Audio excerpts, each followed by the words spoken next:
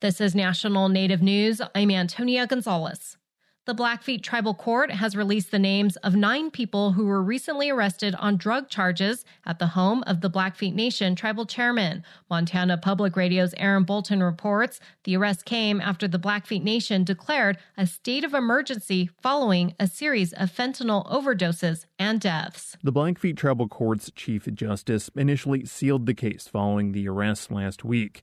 The court and Assistant U.S. Attorney for the Blackfeet Tribe, Josh Lamson, unsealed the case, releasing the names of the 9 individuals arrested at the home of Blackfeet Tribal Business Council Chairman Timothy Davis. 6 of those arrested share the Davis last name. Charges range from criminal sale and possession of dangerous drugs to child endangerment. Chairman Davis was not home when law enforcement searched his residence and has not been arrested. In a text message to MTPR, he said, quote, "This terrible miscarriage of justice is a sham and was fake news and a political witch hunt against me and my family," end quote. All 8 who were charged pleaded not guilty. A pretrial date has been set for later this month. For National Native News, I'm Aaron Bolton. A Montana court blocked 2 state laws Wednesday that advocates say hinder Native American voting rights. One measure would have ended Election Day registration, which Native voters rely on to cast votes. The second measure would have blocked paid ballot collection. Native voters on rural reservations often rely on the service of ballot collectors. The Montana 13th Judicial District Court of Yellowstone County granted the preliminary injunction. The challenge to the laws was brought by the Native American Rights Fund, the ACLU of Montana, the American Civil Liberties Union, and Harvard Law School's Election Law Clinic on behalf of 2 Native vote organizations and 4 tribes.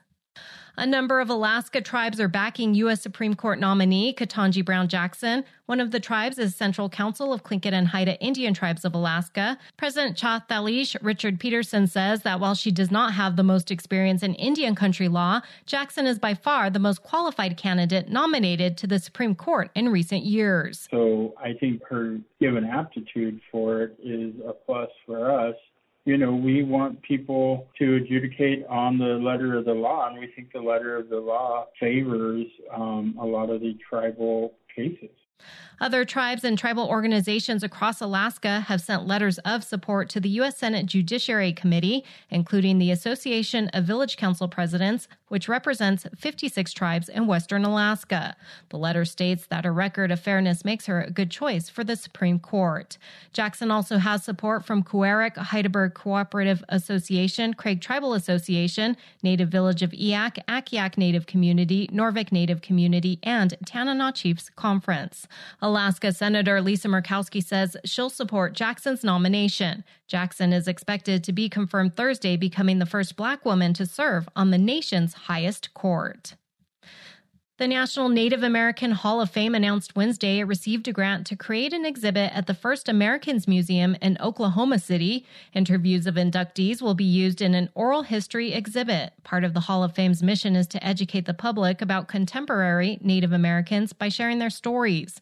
The exhibit is expected to open in November. The award is from the Association of Tribal Archives, Libraries, and Museums. I'm Antonia Gonzalez.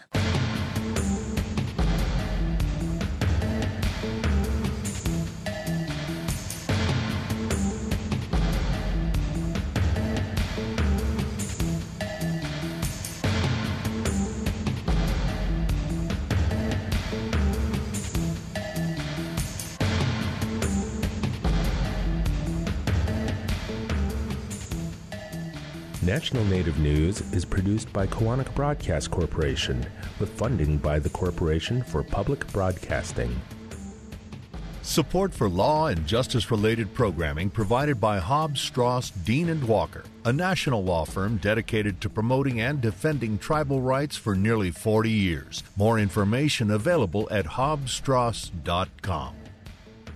Support by the Albuquerque Hispano Chamber of Commerce's Convention and Tourism Department, providing complete convention and visitor planning services to Hispanic and Native American conventions. Information on convention and tourism services at ahcnm.org.